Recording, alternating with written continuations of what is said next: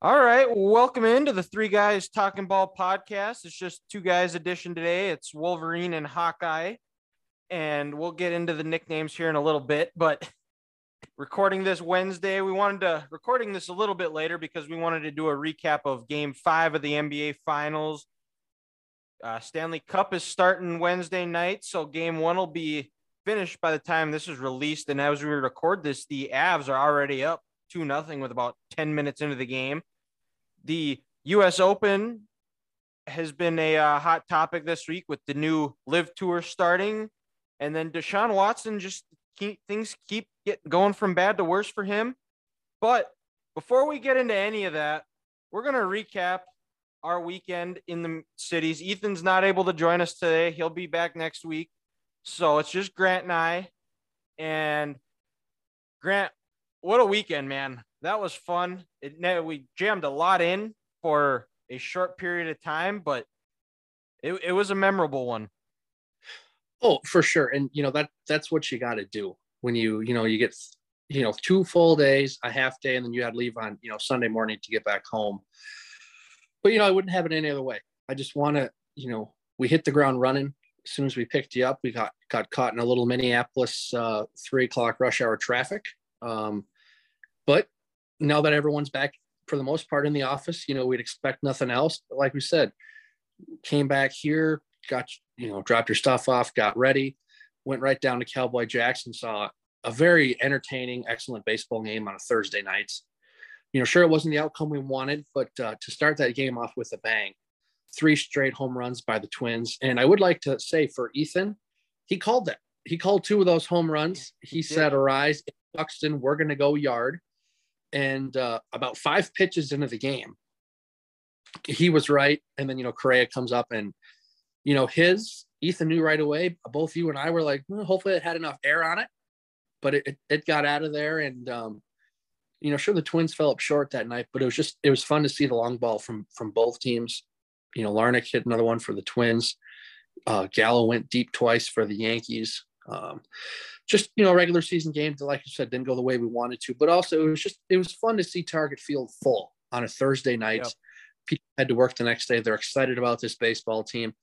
The Twins again won another series today, beating Seattle, 5-0. So then, we started a weekend standing against the Diamondbacks. That was fun. And then the golf Friday was, I wouldn't have had it any other way. A 7:30 tee time. We get out, we're playing right away, right before the sun really comes up. We're paired with 2 other nice dudes. Yeah. We were able to play fast, play at a good pace, and talk about just 2 ways to start a weekend off where it couldn't get much better than that. Yeah. Well, and we'll go back to the Twins game, and like you said, it wasn't the result we wanted, but like I was telling Yankee fans as we were walking out of Target Field, they can have this series because we're getting them in the playoffs. It's going to happen. It has to happen. It's going to happen. I'm going to speak it into existence that it will happen. And I can hear the Yankee fans saying, "Oh, well, your record, it doesn't say so." Well, it's got to happen at some point. All good things must come to an end. Exactly. And this 13-game playoff streak that the Yankees are on against us will eventually end. And like I said, we're feeling cocky about this year. We are the mirror of positivity. We are on this podcast here, and the Twins are going in the right direction. Yes, and eventually at some point it's gonna happen because no team ever came back from an 0-3 deficit in the playoffs. Red Sox did that before Roger Bannister. There was nobody before Roger Bannister who ran a sub 4-minute mile. After he did that, there was like 37 within like a couple of years who did it. Now it's common. Like the top world record holders and top runners in the world, they consistently are under 4 minutes in the mile. So it's going to happen. Why not this team? Like Curt Schilling said in the documentary, the 4 Days in October, I keep asking myself this question that I can't come up with the answer with. Why not us? Why not us? Why not this team? They went out and spent money for once to go get Correa. They made a bunch of trades to improve their pitching, which they still need to do. they're not out of the woods yet on that. They need to get another starter. They need to booster up that bullpen. But this offense has the ability to do it. It's just we can get that consistent pitching, the offense to actually show up in the playoffs. This team, this is a dangerous team. Oh yeah, without question. And like you said, the part that I like the most, besides of course the game we go to, they're out there hitting 4 home runs as a team. But this year, they're winning baseball games the way you need to win in October. Productive outs, moving runners over, not relying on the long ball. That Bomba Squad team in 2019, was it fun? Was it entertaining? Absolutely. Do chicks dig the long ball? Damn straight. Do I love seeing a baseball go 450 feet? Yes. But in October, when the pitching matters and you face better pitching. You face better pitching. If the weather is colder outside, we're in a northern climate here, that ball's not going to go as far. When the pitcher's jamming on the inside, it's going to hurt your wrists a little more. You need to play that small ball and move runners over properly, win with defense and pitching. And if you can get a home run or two to help you out, great. But you know what? We're not the Atlanta Braves from last year. We don't have an Eddie Rosario and Freddie Freeman. And we had an Eddie Rosario. We again, another guy who left Minnesota, who's thriving elsewhere, and in another sport that's the case right now too. But we'll get to that a little later. And then but again, this team, they're playing the right way. And like Ethan said last week, and he'll say it again, we need to get more pitching. But once we can get our top 3 starters back healthy, yep. And look what Chris Archer has done these last 3 starts. This is the. He was a hit or miss free agent signing this year. Right now, if he can continue this pace up, it's looking like a hit. And before you know it, we're 4 guys deep. And if we need to do a bullpen game, we're feeling confident about that. Yeah, exactly. And because they expanded the rosters because of the shortened spring training. So I think it's smart that the Twins are going to keep that 6th starter throughout because of the durability issues within the rotation. Keeping that 6, keeping those arms fresh for when it matters in October. Yep, exactly. Because, like you said, look, pitching that's going to win you. That's going to win you World Series titles. Look at what the Nationals did in 2019. Look what Houston didn't do in 2019. They should have thrown out Garrett Cole, kind of just like what San Francisco did in 14 with Bumgarner. Yep. If you have a horse, if you have an ace to be a world champion, you throw him out there. And if the Twins can get another guy where we feel confident with that, where, if he gives us 6 good innings in a game 5 type, and then let's hypothetically speaking, say we get to an LCS. We're going to talk about the LCS in the 7-game series before World Series. But if that's the case and we have an ace to give us 6, 7 good innings in game 5, if I need 12 to 10 outs in game 7, I'm bringing that guy in. I'm going out and I'm getting a starter and I'm getting that dude, like what Strasburg did, like what Bumgarner did, and why Dusty Baker, I think, has yet to win a World Series as a manager because he's afraid to go make that play when you have the arm. Well, and Dusty wasn't the manager when in 19, that was still AJ Hinch. And that's right. Yep, that's right. I forgot to go over without a doubt in my mind, though, if after they pull Greinke and they throw Jarrett Cole in, Jarrett Cole is still pitching for the Astros, and the Astros have another World Series banner hanging in Minute Maid Park. Absolutely. Yeah, they're 2 and 3 years. And then, getting to that third one last year in 5 years, they're, potential for a modern day baseball dynasty.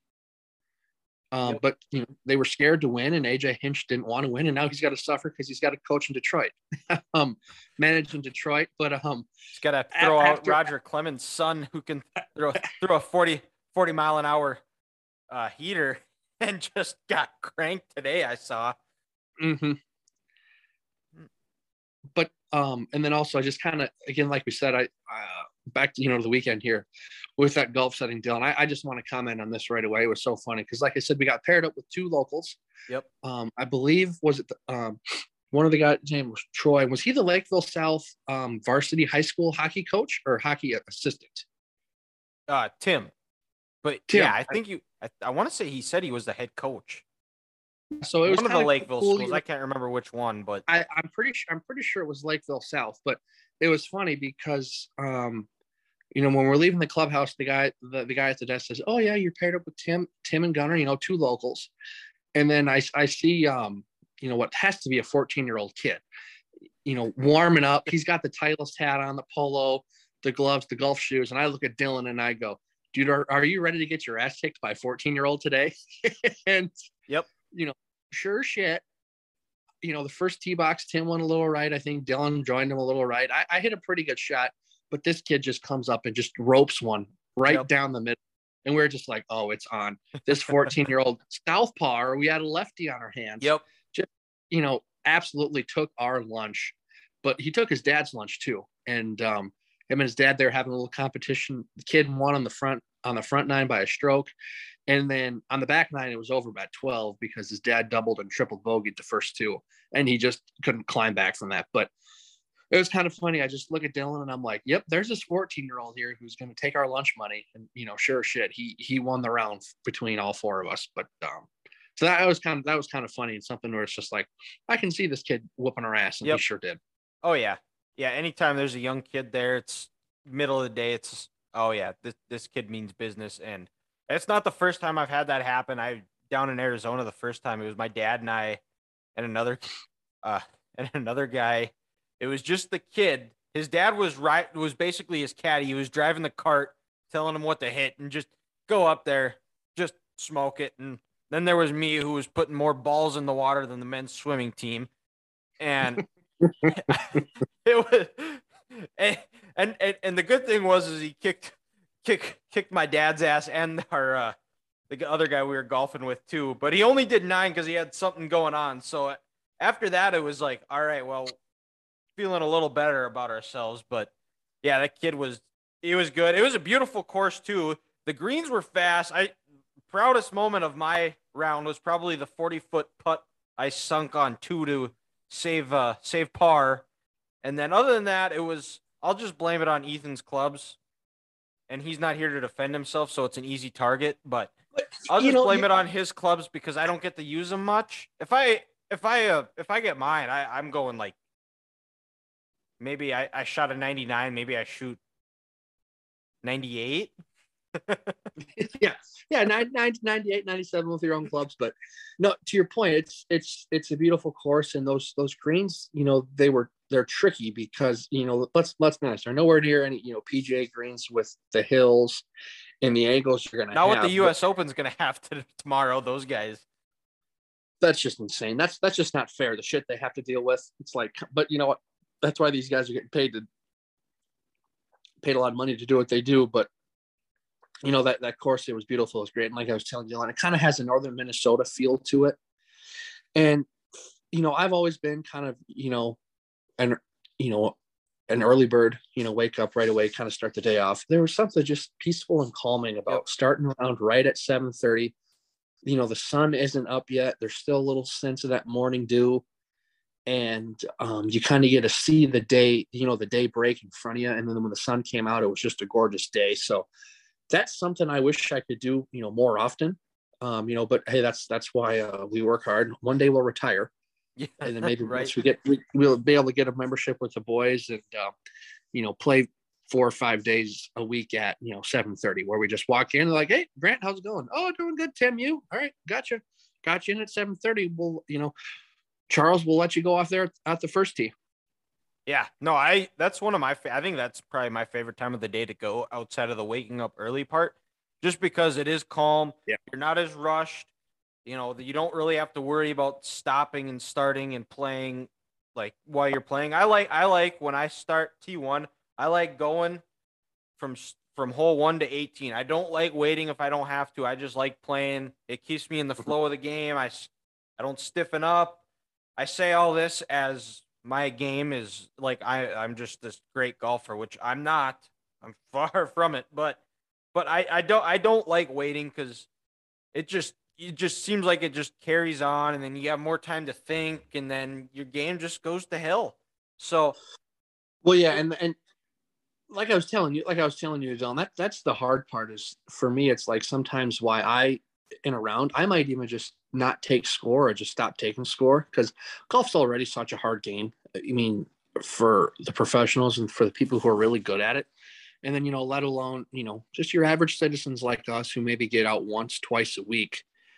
If you just look down at your scorecard and if you see a 6, a 7, and then there's a 5 on there, but that's a par 3, you get down on yourself and you don't feel good. And you're like, I suck. What am I doing? You're terrible at this. And then you don't want to be there. And then it just, goes pear-shaped from there. So it's more or less, I'm just going to try to go out. We're going to try to hit the ball straight. We're going to try to hit the ball far.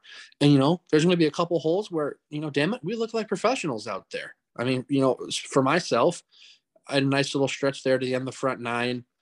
According to the scorecard, the hardest hole in the course, I parred that and looked like a pro. And, hit some nice shots after that. But just try not to, and that's the hard part about this game. It's so mentally tough. Don't psych yourself out and just go out and have a good time, enjoy the scenery with the boys. You see, though, that's where you get other competitive people like me to play against. And when your game starts going to shit, you start shit talking the other guy, get in their head a little bit. And that's when they start playing bad. And then you realize that, you keep running your mouth. You start to play a little better. You get a little confident. And then their game, they're in a bad mood. And you just you just kick them when they're down. And just because at some point it's all going to come back and go from there. But that's just me. And Grant's a way better person than I am. So we'll move on to the rest of the night, the rest of Friday, where we got to be treated to a full-on feast at Fogo de Chao. And this is Grant and Ethan's first time at Fogo. Grant got a free meal there because he won the bracket. Boo. And I kept telling Grant and Ethan, Grant was fully sold on it. Ethan, I don't know if he was completely sold on it, but after we got that first tray, he knew I wasn't messing around when I said this is the best place you will ever eat in your life. He was all in. It kind of got started right away because not to sound, you think you're going to an all-you-can-eat Brazilian steakhouse, you think, oh, we're just going to chow down on some protein and just eat a bunch of meat all night, but that salad bar they had just set the tone right away. Yep. Went up, I had some salad. That smoked salmon was delicious. The smoked salmon, some chicken Caesar salad, the roasted potatoes they brought to you. The roasted cauliflower. I don't think I had any of the cauliflower, but I had some fire roasted corn. That was and then delicious. With the rice, the beans, and the peppers on top. It was a nice opening plate, and then just like you said, they walk around, with their skewer. They're like, top sirloin. Oh yeah, sure, I'll take some. Filet mignon. Oh yeah, I'll take some. Oh, we got a strip steak here. You want some? Yeah. Bone-in ribeye. Yeah, I'll take this. And before you know it, you have 12 different cuts on your plate, and they're all small servings, but you can't get enough of them. No. And you want to keep coming back for more and keep coming back for more. And I will say the one thing I wasn't a fan of that I never had before and I was on the fence was the lamb.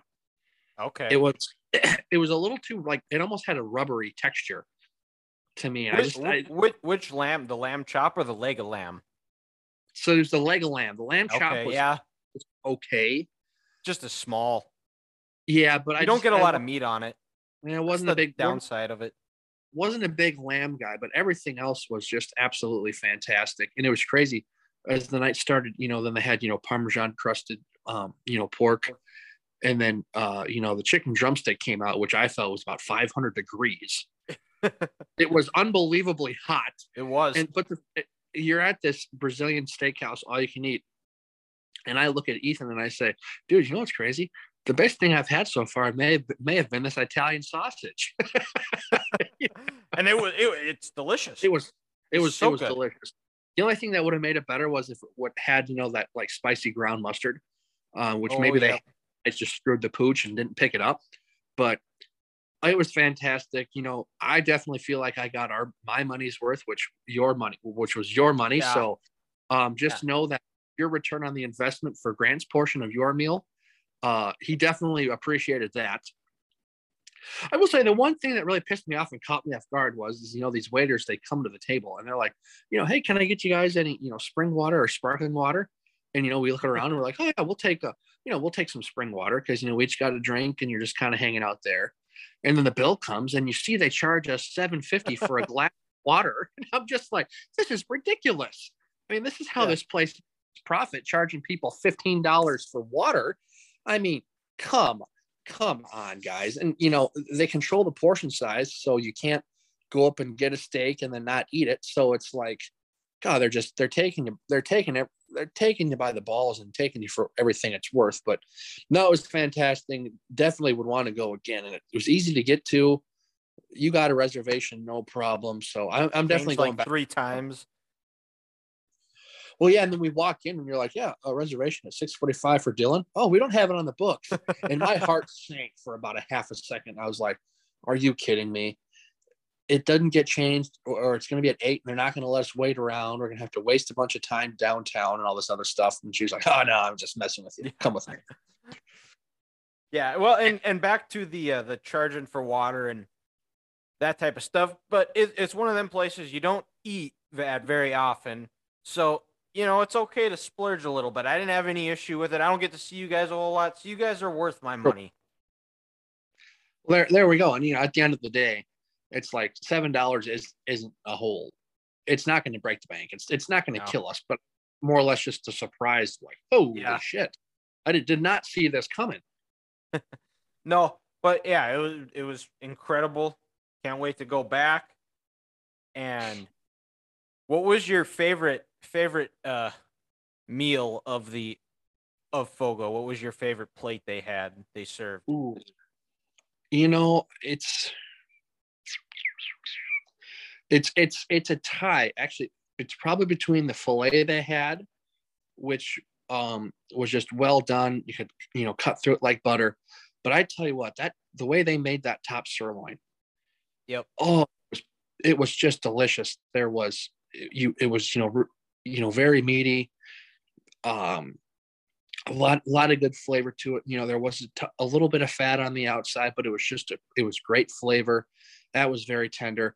That top sirloin just, blew my brains away with how good that was. And like I've told you, I don't eat much red meat anymore because the price has gotten through the roof. But if I do, I'm usually going to get a prime graded top sirloin and, have about 20 ounces of steak at that one time. That top sirloin was just fantastic. Yeah, I think that would be mine too. But we'll move on to, so after that, we went home. I think we were in a food coma until about probably 10 o'clock the next day. We'll move on to Saturday, where Grant and I started the day off. We just kind of hung out. We didn't really have a whole lot planned. We just kind of slept in, woke up, hung out at the house. We got to watch the timeless American classic, Happy Gilmore. Then we went and ate, and then Grant and I, we went and saw Top Gun Maverick.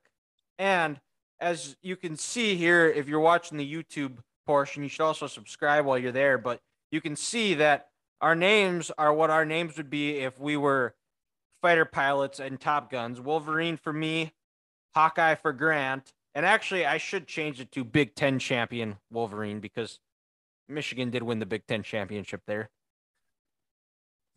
Hey, facts are facts. I can't argue that. I mean, but do what you want to do.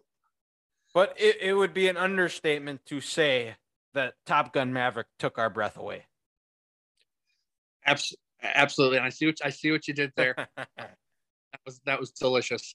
But that movie was great. I mean, everyone I talked to said it was probably the best movie they've seen in a couple of years. It was like Fogo. They didn't they couldn't have undersold it.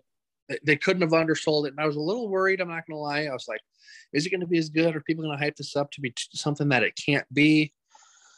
And it delivered. It delivered on every single aspect the movie, could have had. They tied in so much to the original, but then they also brought some new aspects from the original to the new movie. And I honestly wouldn't be upset if I went and saw it again in theaters or whenever it comes out in HBO Max.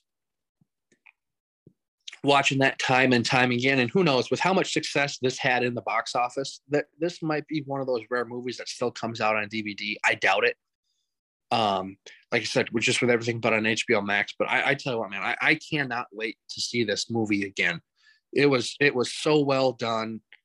You know, with Tom Cruise, you're bringing back, Val Kilmer, and then just again the tie-ins to the original movie blended in with this new stuff. It was perfect. It was well done, and I really liked the first Top Gun, but this movie was so much better than the other ones, and it's one of the rare ones where the sequel is better than the first. Yeah. And they, like you said, they did such a good job of tying the first one in to the second to this one, and then still bringing in new stuff. I think the enhanced special effects, the enhanced graphics, and all the new stuff that Hollywood has come up with from 30 36 years 26 years ago. It was 86 or 86. Yeah, 30. Jeez. Yeah, 30. Oh, man. Yeah, from 36 years ago. It's crazy. And then the opening, and we're not going to spoil the movie. If you haven't seen it yet, go see it. You won't be disappointed. And then one of the best parts about it too was the way they were still able to get in some good laughs in intense parts of the scenes where yes it was some intense parts, and then there was some comic relief where you just kind of start laughing. And I like that part of it too, just to kind of break the tension. And I think, I don't know, but when the movie finished and the credits started rolling, Grant and I just looked at each other like our eyes were just big, our jaws were on the floor. And there was a part there too where it was almost you almost get, I didn't cry, Grant did, but you get a little bit teary-eyed just because you get that little bit of a flashback from the first one and just that little sentimental moment that happens. Well, yeah, and I was going to say that I really liked throughout the first one, they kept, I'm not going to name any characters, but they kept a rivalry throughout the movie. And then, towards the ending, you had, just like in the first one, late movie, someone come off that battleship and, help, save the day. And then to, recreate a handshake towards the end, just like in that first one, it was, fantastic. And then when Maverick, or Tom was in his locker, and looking at his billboards, to see that and how, it comes full circle. Yeah. It just really hit home. And, like I think I told you this, I don't know if I said this on the podcast here, but before this movie, I think Tom Cruise rejected 11 Top Gun scripts. 11 or 12. Yeah. 11. And because he wanted it done the right way. And this 12th one was done the right way. And I really hope it was worth the wait. I really hope they don't make a third one, because to end the way this ended would be just perfect. Yeah. Right. No. Feel Top like Guns, if they do another one, it would almost end up like a Godfather 3, something like that, which was it was just terrible. They missed it, and you really ruined the legacy of two. The Godfather 1 and 2 were two great movies. It's another series that the sequel was almost better than the first. I think it was. I think so too. Godfather 1, but unpopular opinion here. I like Goodfellas more than any of the Godfathers, but that's a topic. That's a discussion for a different day. But yeah, Goodfellas over Godfather. You heard it here. You heard it from me, folks. But yeah, that Top Gun was, and and just a really good cast. And these Miles Teller, John Hamm, Tom Cruise, and everyone else. They knocked it out of the ballpark. Yeah, they did. Like I said, if you haven't seen it yet, go check it out. Father's Day is Sunday. It's a good way to spend time with your dad. If you're not dad, go to Top Gun. Yeah, or take your dad to Top Gun with you. So yep. There you go. We just solved your Father's Day dilemmas. If you don't have plans yet, or if you haven't gotten them anything, go take them to Top Gun. Spend the money. It's worth it. And then after that, we went to US Bank Stadium and we watched probably the greatest concert I've ever been to. Eric Church, Morgan Wallen, 70,000 people at US Bank Stadium, and it was a place where the two artists did not have to sing because the entire crowd was singing the songs for them. And Dylan, Alec and I, we were talking about this afterwards, or maybe the next day. That was what made that concert so great. When Morgan wanted to maybe take a moment and look at the crowd and see how everyone was here for him, or if Eric wanted to do that too, a beat was not missed because the whole crowd was singing along, and these fans were there for them. And I just loved how throughout the whole time, especially during Eric's performance, when he got done with maybe 2 or 3 songs in a row and he wanted to take a deep breath, he just stopped and he just looked at the crowd and he appreciated everyone being there for him. Because I think if I'm not mistaken, this is the first time Eric's doing the stadium tour, and for all these people to show up and support him like that, and he just took it all in. It was fantastic to see. And again, both of these guys, they both didn't miss. I mean, I love them both. And I'm gonna be honest, dude, I was still buzzing all the way through Sunday after this concert with how great it was. I was on such a high when I took you back to the airport, when I dropped you off on my way to go to the gym. I was listening to all Morgan. And then when I got to the gym to start my workout, it was all church. And then about halfway through my workout, it was a combination of both. It took me till about Tuesday to listen to, I think, another artist other than those two, because they were so great. And I loved every single minute of it. And what I love most about these guys' songs is they tell such a story that we can relate to. And the way they present it, it's like poetry. Yep. You put yourself in these guys' shoes, or should I say boots. And when I listen to Morgan talk, I feel like I'm in Eastern Tennessee, sitting here rooting for the Vols, wearing my Red Wings to work, working hard, blue collar guy. And then, Church just kind of, growing up in Carolina there, just, being a straggler, going all over the place, just, I feel like I'm with these guys when they're singing. And that's the best part about it. It's poetry. Listen to them sing.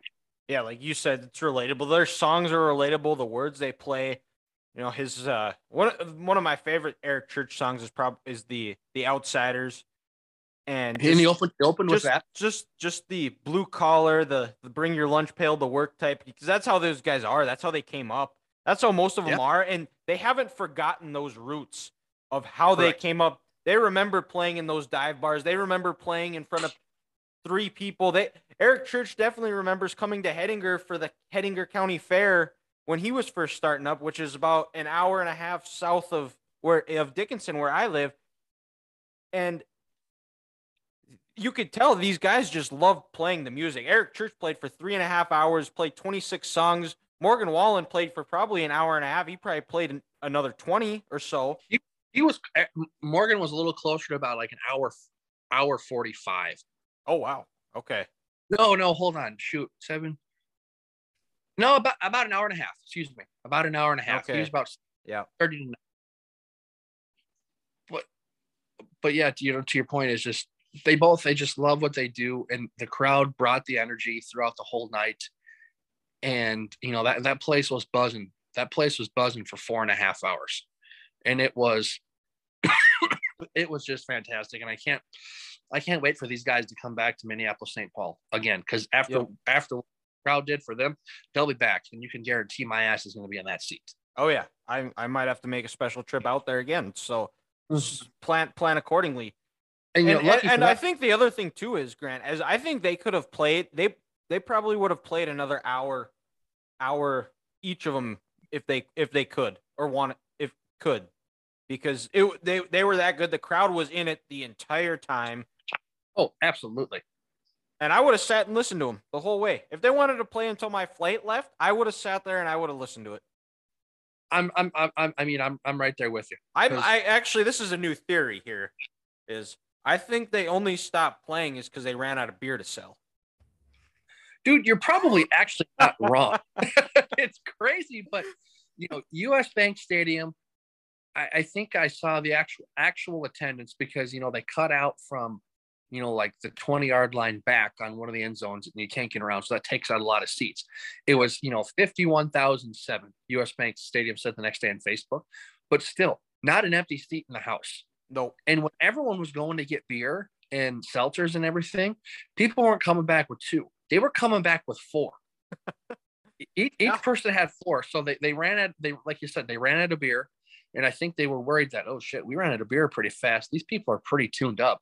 If we play for another hour, this is going to be real bad, and lives are going to be put in jeopardy. And I think US Bank Stadium said, we don't want a potential lawsuit on our hand, and we got to work with Minneapolis PD for this football season coming up. So we're gonna end this thing right around midnight. Like you said, if they could have, both of these dudes, they could have played for the next 8 hours, and I would have been fine. And I'm not going to say, but just again, some of the lyrics that these guys say, they're poetry, and you can put yourselves in there, and you feel like you're in that situation where if you're with a significant other and people, they don't trust you, they don't believe you, they don't like you, but you're going through this ride of life together, you can. And if you're in Morgan's situation where you're stuck, and you're still single and you're going through heartbreak, you can put yourself in those situations too, because we've all been there, and we'll continue to be in situations like that. And it's just, it was just like you said, I'm still buzzing off that. Not so much anymore, but all day Sunday into Monday, I couldn't get over how great that concert was. Well, and like you said, you were alternating between Morgan Wallen and Eric Church. And I added a third one to it. It was those two, and then I was also going through the Top Gun soundtrack. So all 3 in the weekend. Hey, and dude, I wouldn't be lying when I said when I'm at the gym and I need a nice workout, when Danger Zone comes on, I'm fucking amped. I'm ready to roll. I mean, I'm sitting back and I'm like, you know what? I'm an incline bench press today. I'm gonna put 2 plates on a side, and you know what? I repped it out by 6, so I'm feeling good. So yeah, all around, the music this weekend was fantastic, and I'm still buzzing off that on today, Wednesday. Oh, absolutely! It was a great weekend. Hopefully, we'll get to do it again soon. But we'll move over to the NBA Finals, and when this episode drops, it will be Game 6 in Boston tomorrow night. And the Warriors have a chance to close it out. And Game 4 and Game 5 were very similar, where Boston just cannot get out of their own way. They're that classic, almost procrastinator, almost just, they prefer to have those deadlines. They're basically like what Grant and I were in colleges. We had a paper due at 11:59. We would be typing it and submitting it at 11:59, and they seem to have their backs against the wall. It happened in the Milwaukee series where they had a chance to close it out at home, or no, in Boston. They laid an egg, win it in Game 7. Conference Finals, they had a chance to close it out in Boston. And in Milwaukee, the Milwaukee series, they could have closed them out. They lost in Game 5 at home. They won in Milwaukee on Friday, and then won Game 7 Sunday at the Garden. Yep, that's how it was. Yep. And then to your point, the Heat, you're up 3-2. You're up 3-2. You're going to close these clowns out at home, and you let a small forward from the Miami Heat put up 45 plus points in the TD Garden. I think we've seen that before. And then you finish them out there in Game 7. Yes, the Celtics team, it's a weird team. And I think earlier we were saying if the Celtics were to win, and I said Celtics in 6, that's not going to happen. So I'm allowed to change it to Celtics in 7 because they're still alive. They're not dead yet. And I'm still going to roll with it. The biggest thing I think the Celtics need to do is they just need to shut up and stop whining about the refs, because they've been bad both ways. And they're that classic young team that when one thing, they let just one bad thing get in the way, they let it snowball and just sticks in their head, and they haven't figured out just, hey, next play, move on. And that's what seems to bite them in the butt, because the Warriors were up, 12 at halftime, and the Warriors are known for those good third quarter spurts. It was the opposite in Game 5. Boston came out, and it was about 2 minutes left in the third, and my buddy goes, and it was right after the Celtics tied it at 53-53, and he goes, and I wasn't really thinking about it, but he goes, have the Warriors only scored 2 points up to this point? And I'm like, holy shit, yeah. They've Yeah, only scored 2 points. And yeah, then 30, and then yeah, Poole hits 39. that big shot again. And Yep. then after that, the game just flipped. It was like the Twins game we went to after they had that error in After second and no, third no, baseman. no, no, no. After Polanco shit the bed. Yeah. Let's put it that way. After Yeah. Polanco shit the bed. And you just took the air out of target field. That just seemed to just amp up the Chase Center. Yep. And the Warriors almost like coasted. Robert Williams, I think, and Jason Tatum actually played one of his better games. Neither team could make a three. This was one of Steph's worst games. Jaylen Brown, one of Jaylen Brown's worst game, or I shouldn't say one of Steph's worst. Steph didn't play his best. It wasn't. Yeah, I'd say it wasn't his best game. In this series, it was his. In this series, it was his worst game. Yep, Jaylen Brown had the yips when he was dribbling, and right now I think Robert Williams is the X factor for them. And you can definitely tell the Warriors are intimidated. They don't want to go anywhere near the paint when he is in the game. Well, dude, if you look at it right now, for me, there's two dark horse MVP candidates for Finals MVP on both teams, and there people no one talked about going into the playoffs. For the Celtics, it's Robert Williams, because what did we say after Game 3? With him and Al Horford, the Celtics are too big. The Warriors, they don't have a big guy. Draymond's not himself. Sure, 3 equals more than 2, but when the Celtics are shooting 55% from the field, with these big guys and Robert Williams is changing the game defensively, the Warriors can't handle. The Warriors can't hang. And then for the Warriors, I mean, are we low-key looking at Andrew Wiggins if he has another Game 6 like he did in Game 5 and possibly getting Finals MVP votes?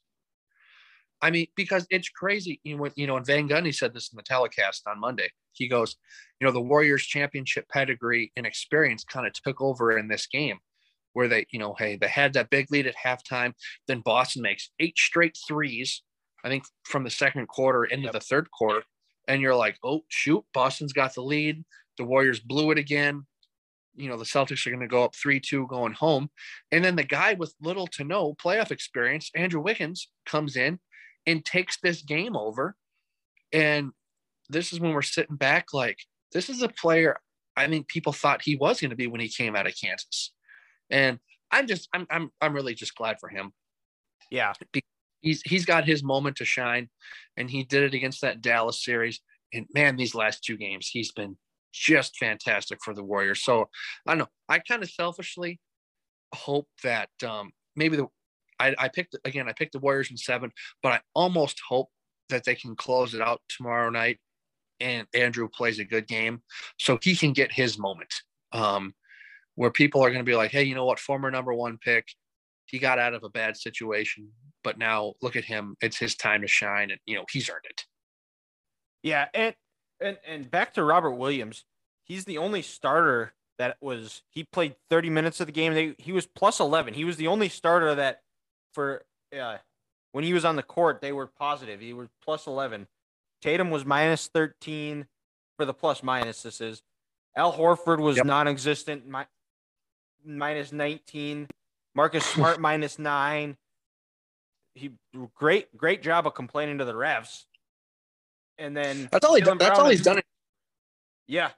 And I had him as an X factor. I also had Wiggins as an X factor, and he's proven it. Like, he's stepped up. Oh, Wiggins has been great. And he, like you said, I thought it was Kansas, Andrew Wiggins, and then Jaylen Brown was minus 19 as well. So Jaylen Brown, after the first half of Game 4, has disappeared from the series. He was the Finals MVP. Yeah. Up to halftime at Game 4, you're like, oh, Jaylen Brown, he's got this. He's going to prove why he was the third overall pick in the draft. And a lot of people are like, really, Jaylen Brown? Yeah. Okay. And then, coming into this year, people are saying they need to trade him because him and Tatum can't play together. And then he turns it around. But now it's like, where'd he go? He's gone. Do we need to call Boston PD? In person's report? Because Jaylen Brown is nowhere to be seen. No, and it's game 6 tomorrow. Boston is a 4-point favorite. So really, 4 points. Yep. Yep, 4-point favorite. They are at home. You know that crowd is going to be raucous, and the only thing I have in my mind right now is who's going to win? The Celtics, because there's no other reason why, and I'm not even going to try to disrespect the Boston's. I don't know what It's they're. because you don't like the Warriors. Well, exactly, but the Celtics are going to win because the Celtics are the balls. In my Midwest accent, because I Yeah. don't want to disrespect Boston. So that I still think there's no reason the Celtics can't. Like, I wouldn't be shocked if the Warriors won tomorrow night. I also wouldn't be shocked if the Celtics win in 7. That's just the way this series has gone. It's been two teams that just like to give the ball away to the other team, and in the end, if if that's the story of the game, these next two games, if it needs to be, if Boston can limit the turnovers and hit a few threes at least, they're NBA champions. If they're not turning the ball over so much, this series is probably over already. Yeah. I mean, the other night in the first half, did they have what 11 turnovers, and the Warriors had 17 points off those turnovers in the first half? Mm-hmm. You can't expect to beat this team when you're just giving possessions away. And you can do it against the Orlando Magic, but you can't do it in Game 4 or Game 5 of the NBA Finals. No, I mean, and you can do that, this year in the conference finals against the Heat, and then when you're playing the Bucks, but not against this team. Though, they always say, history repeats itself. If I'm the Celtics, there's one thing that I'm worried about right now. It's Klay Thompson going into a Game 6.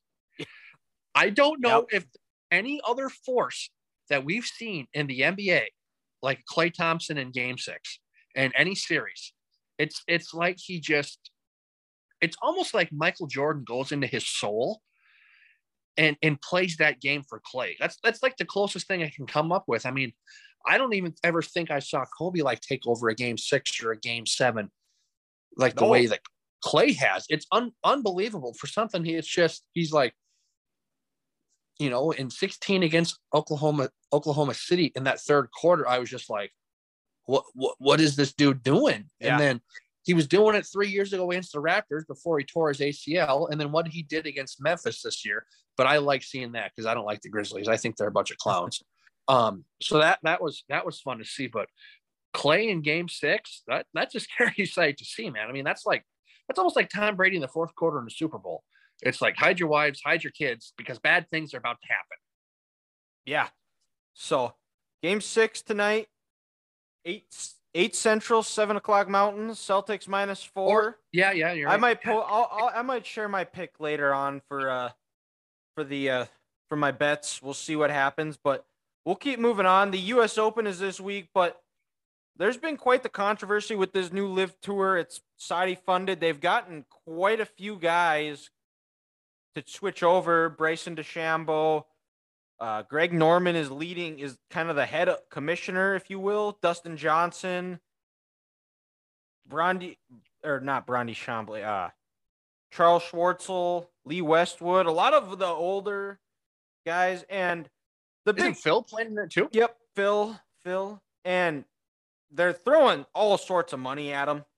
And the obvious reason this is a big talking point is because of the Saudis' human rights violations, if you will, basically what it is, which nobody is going to agree with. But it's and most of these guys they're taking it for the money, and you can't criticize somebody for taking the money. And as far as I've seen, I've never seen most of these guys who are in this league. They don't come out and trash how awful America is and then hush up when it comes to China, because most of the people who are criticizing their move to it are the same people who won't say anything about the NBA's relationship with China, who basically shut up and dribble for China and then go and talk about how awful America is. I don't have an issue with it. The PGA has banned all the players who are playing in this LIV Tour.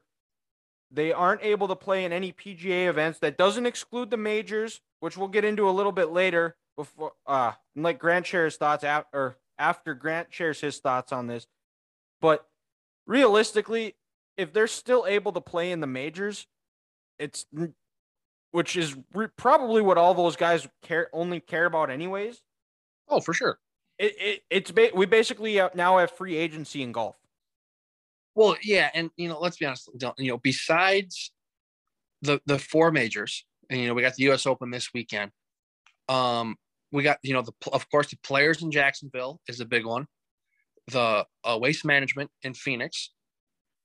What other tours that aren't majors that are big are on the PGA that people watch? I mean, is the Memorial a big one?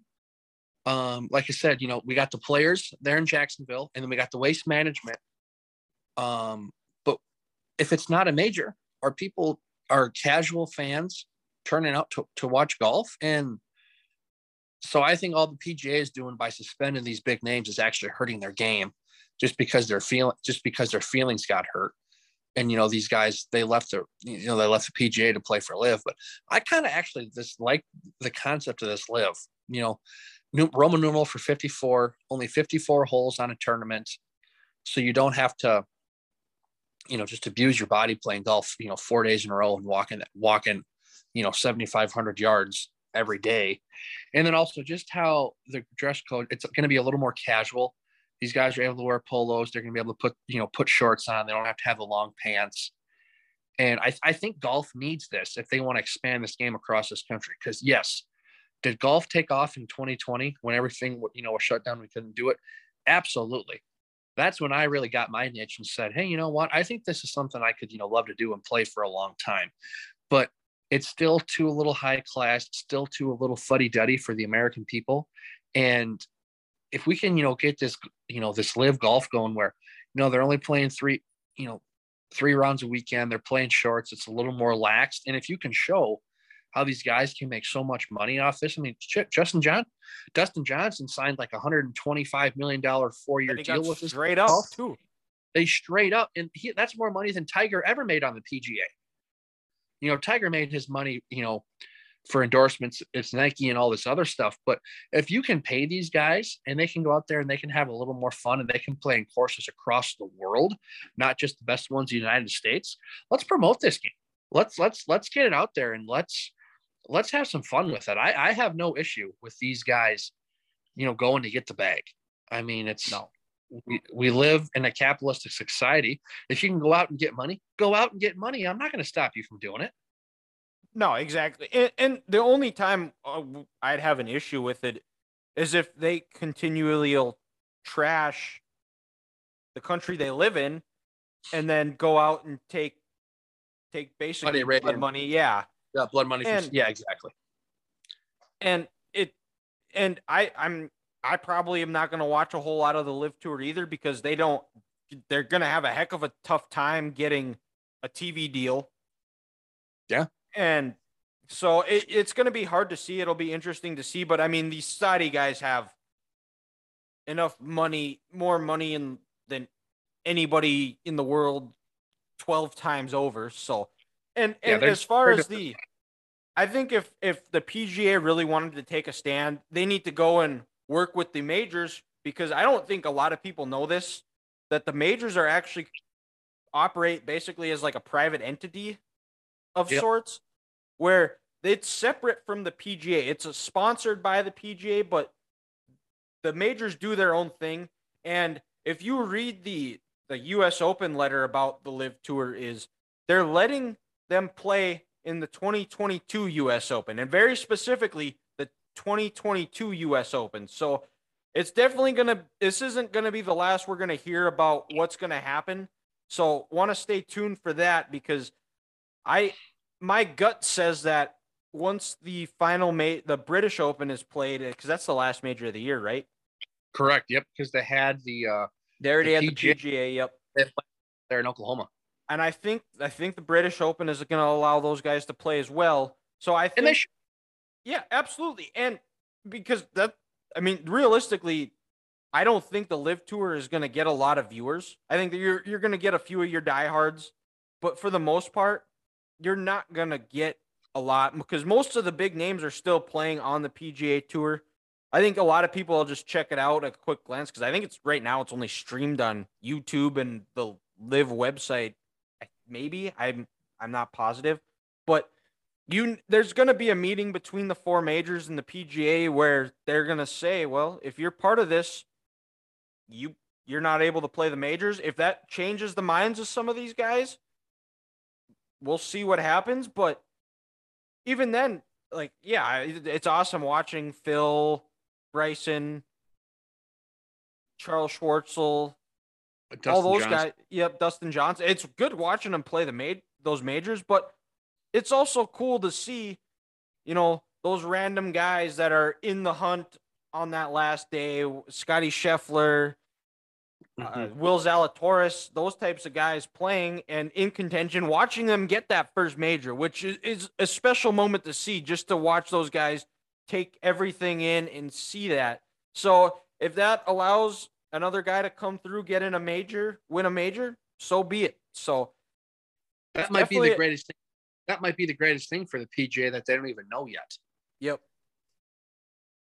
It could be, one of those situations where it looked dim and it didn't look promising, but good things happened because they waited and they just, they played it out and they let some of the, some popular names go right now, but then they let these new young horses come in and start, a new following, for golf. Again, we're never going to have a Tiger Woods again, but you could have, a couple of guys who are kind of like a young Phil where we can watch for the next 20 years. Well, and I'm glad you said that, though, too. You brought up Tiger's name because Tiger, I heard today, it was north of $750 million to join the Live Tour, but he said he is loyal. And that's the one thing the PGA has backing them is they have guys, probably the two biggest names in golf, I would say, between Tiger and Rory, backing that they're going to stay with the PGA.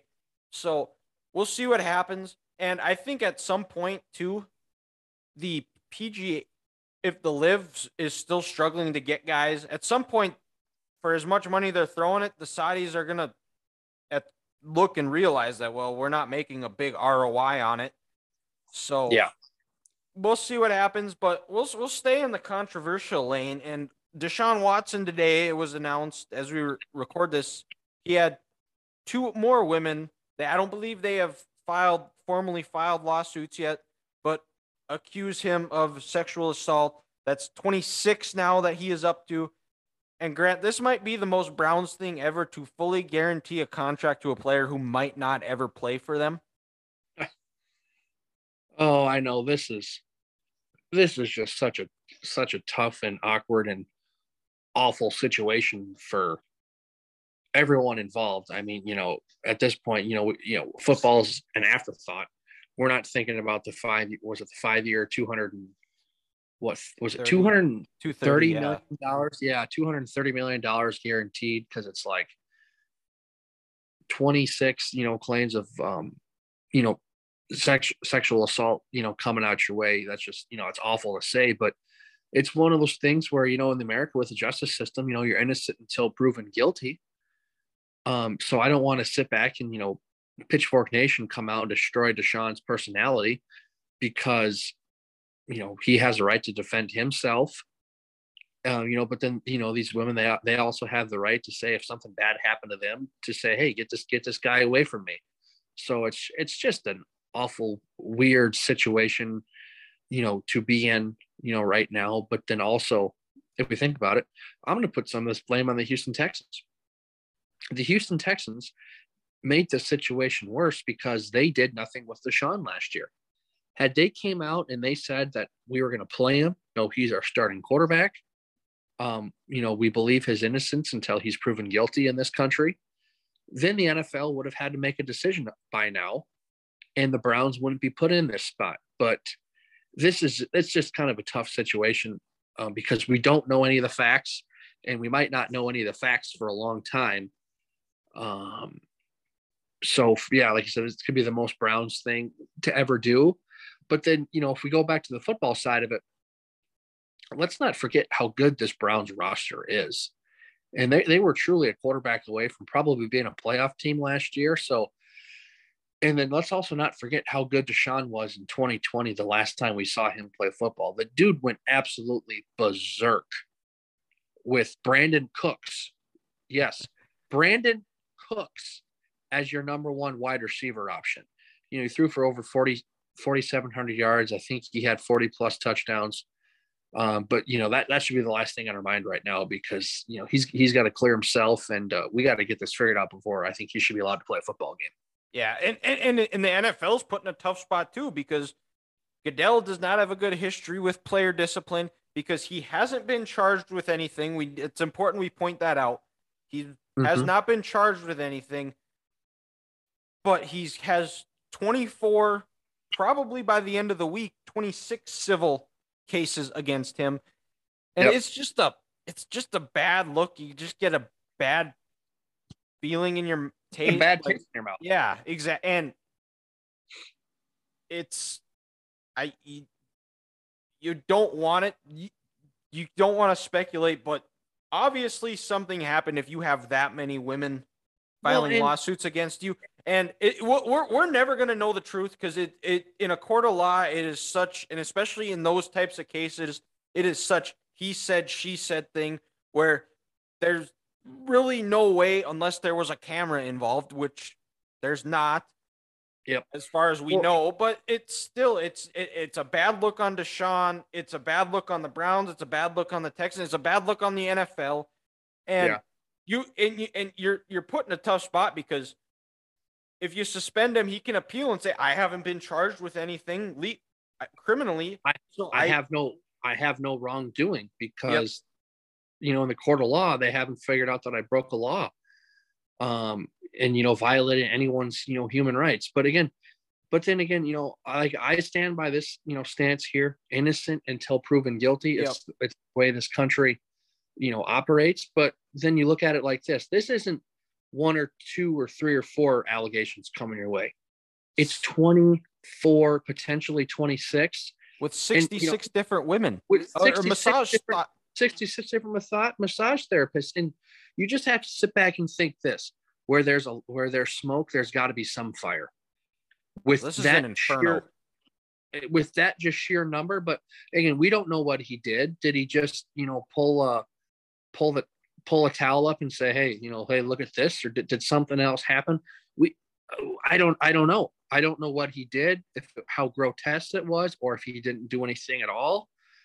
It's hard to even comment on something like this, because we have no facts. And if we have no facts, we can't come to a clear conclusion with this. But I really hope this gets figured out sooner rather than later. Yeah. Just for everyone's sake, for, not only for the NFL and the Browns and Deshaun, but also for the women across this country who are putting their name out there with these allegations, for Deshaun, whether it's, in his home state of Georgia, in Texas, maybe if he went South Carolina back to Clemson, just so these women, they can move on with their lives as well. Yeah, indeed. And it's one of those things too, is it's important. We should not be jumping in this social media era where it's reacting emotionally and tweeting your things out that as soon as stuff comes out. It's important to wait for all the facts to come out. So that's all we're going to comment on that. So development we'll certainly be keeping an eye on as the NFL season approaches, which is getting closer. Mm-hmm. But that's how we'll end that part of the show, and we'll let Grant take it away for Curveball of the Week. So yeah, we were talking about the U.S. Open this weekend. It looks, again, just an absolutely beautiful course just outside of Boston. And the U.S. Open is known for having some of the thickest rough on any golf course. If you put it in the rough, you probably can't see your ball, and you're laying up for sure, because you have no shot there. So with that rough being so high and almost unfair, it got me thinking, what are some rules in sports that are just like straight up unfair to people participating in, or rules that are just so outlandish that we can't stand them, and it almost takes some of the fun away from the game with that? Well, and NFL taunting rules this year, for one. Well, and it's funny you mentioned that because the taunting rule I had in mind was actually in college football. And, the big one this year was when Iowa State was playing Oklahoma State. And an Iowa State wide receiver, he starts, kind of high stepping at the 5-yard line. He's going in for a touchdown. They're playing a top 5 team. It's at home. Jack Trice is about to, blow the proverbial doors off that building, and they call him back for taunting. And Matt Campbell's losing his mind. And it's just, for me, it's like sports are such an emotional game. Let these athletes go out and have a good time. If they want to celebrate in the end zone, just let them go out and let them, let them have a good time. So I just don't think that's fair. I think we need to let these guys go out there and have fun. So that's just always kind of one rule that's always kind of upsets me and puts people in a bad spot. Yeah, that, and then there at some point there is drawing a line, but if a guy is high stepping into the end zone, there's no harm, no foul there. He's not like cocking off. I've seen times where guys will like be waving, the Tyreek Hill. There you could make an argument there because that is somewhat taunting and that's a little bit of a cockiness thing, but if guys are celebrating with their team and they get flagged for taunting, or I actually just saw this on my Twitter page, like right before we started recording. It was in 2019. It was Michigan State, and who was it? Tariq Black went up for a catch, nice fade route, jump ball, went up and got it. Gets up and he flexes. And there's no Michigan State player around. He was like looking at the crowd. There was one of his teammates, I think Peoples-Jones, was right in front of him. He flexes on him, and then the ref throws the flag. Yeah. It's like, come on, guys. It's an emotional ass game. Let these go out and play. Look how excited we get if we're playing basketball at your local LA Fitness or the local golf course, and we have let's say we have a great drive, and we're 120 out, and we put it within 5 feet of the pin. We get excited. I know this past weekend, I was fist pumping our partners. I probably smacked you on the ass, and I pulled out a Tom Brady. Let's fucking go. You're in front of 70,000, 80,000 people at a rival stadium. This whole week, Coach Harbaugh has told you, hey, this is for the state championship. This is our team. It's a trophy game. What a little flex isn't going to hurt anyone's feelings. Come on now. Well, that one was in the big house, but it's also another good conversation for this is the unwritten rules of sports. Yeah, dumb. Like, just get out of here. Like the biggest one for me is these old grungy, grumpy old baseball guys. No bat flips, or someone hits our player. We got to throw at someone at them. No, stop. These unwritten rules are stupid. They worked, in the 50s when there was no excitement to the game and you had to have people watch. Let's just move on from that bullshit. No, if you don't, it is a very easy solution. If you don't want somebody pimping a home run, don't throw a shitty ass pitch. Don't throw a hanger down the middle of the plate and let Bautista send it to Ottawa. It's just, don't let him do it. That might have landed. That might still be going in the Pacific Ocean. That was for as far as that went. It might have circled around Japan and rolling in Russia right now. That was by far the greatest bat flip of all time. And the one thing I wish we'd embrace more on these celebrations and rules that are no fun is how much fun these guys have in college baseball. When their team makes a home run, everyone's out of the dugout. You're waiting for the guy to hit home plate, come around, jump up in the air, and celebrate. We need more of that. Yeah. Which College Baseball World Series is starting this weekend, I believe. This Friday.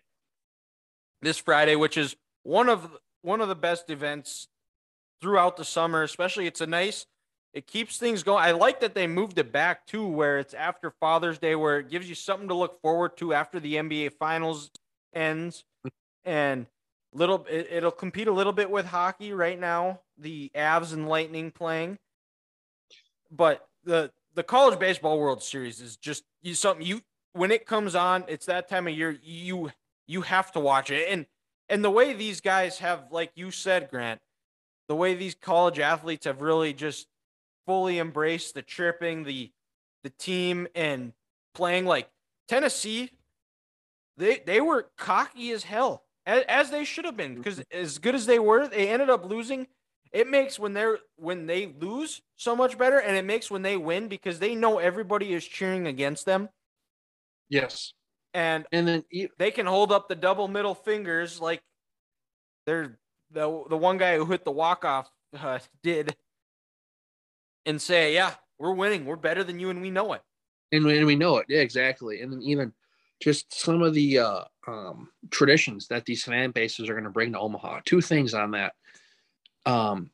Texas A&M, whenever they, there's a game, College Station there, or it's College Station I think it's College Station, right? College Station, yep. Yeah, College Station.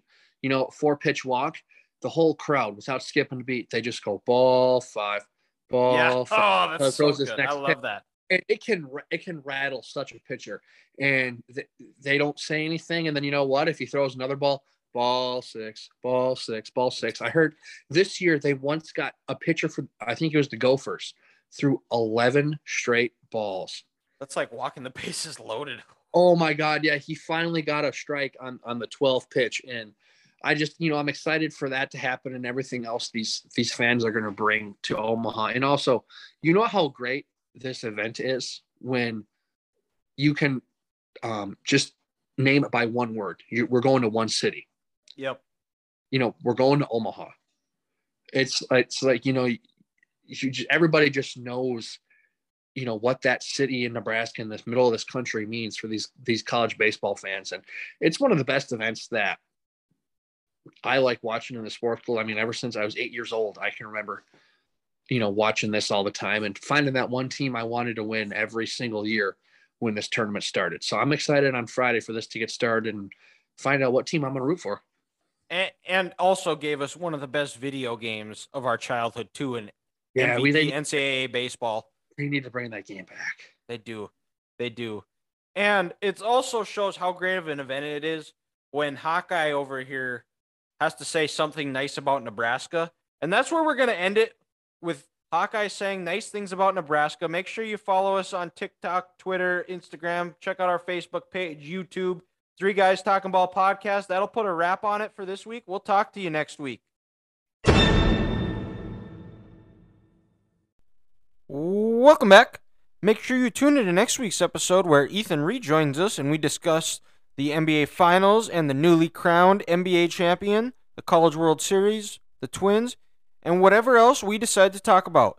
Check us out on all of our social media platforms where we will be posting other content. Check out the 3 Guys Talking Ball Facebook page. Follow us on Twitter, Instagram, and TikTok at 3GTB Podcast, where we will also be posting short clips of the show and other content. You can also check out our 3 Guys Talking Ball YouTube page, where we will be posting the full podcast if you want to see the video version. That puts a wrap on this week's episode of the 3 Guys Talking Ball podcast. We'll talk to you next week.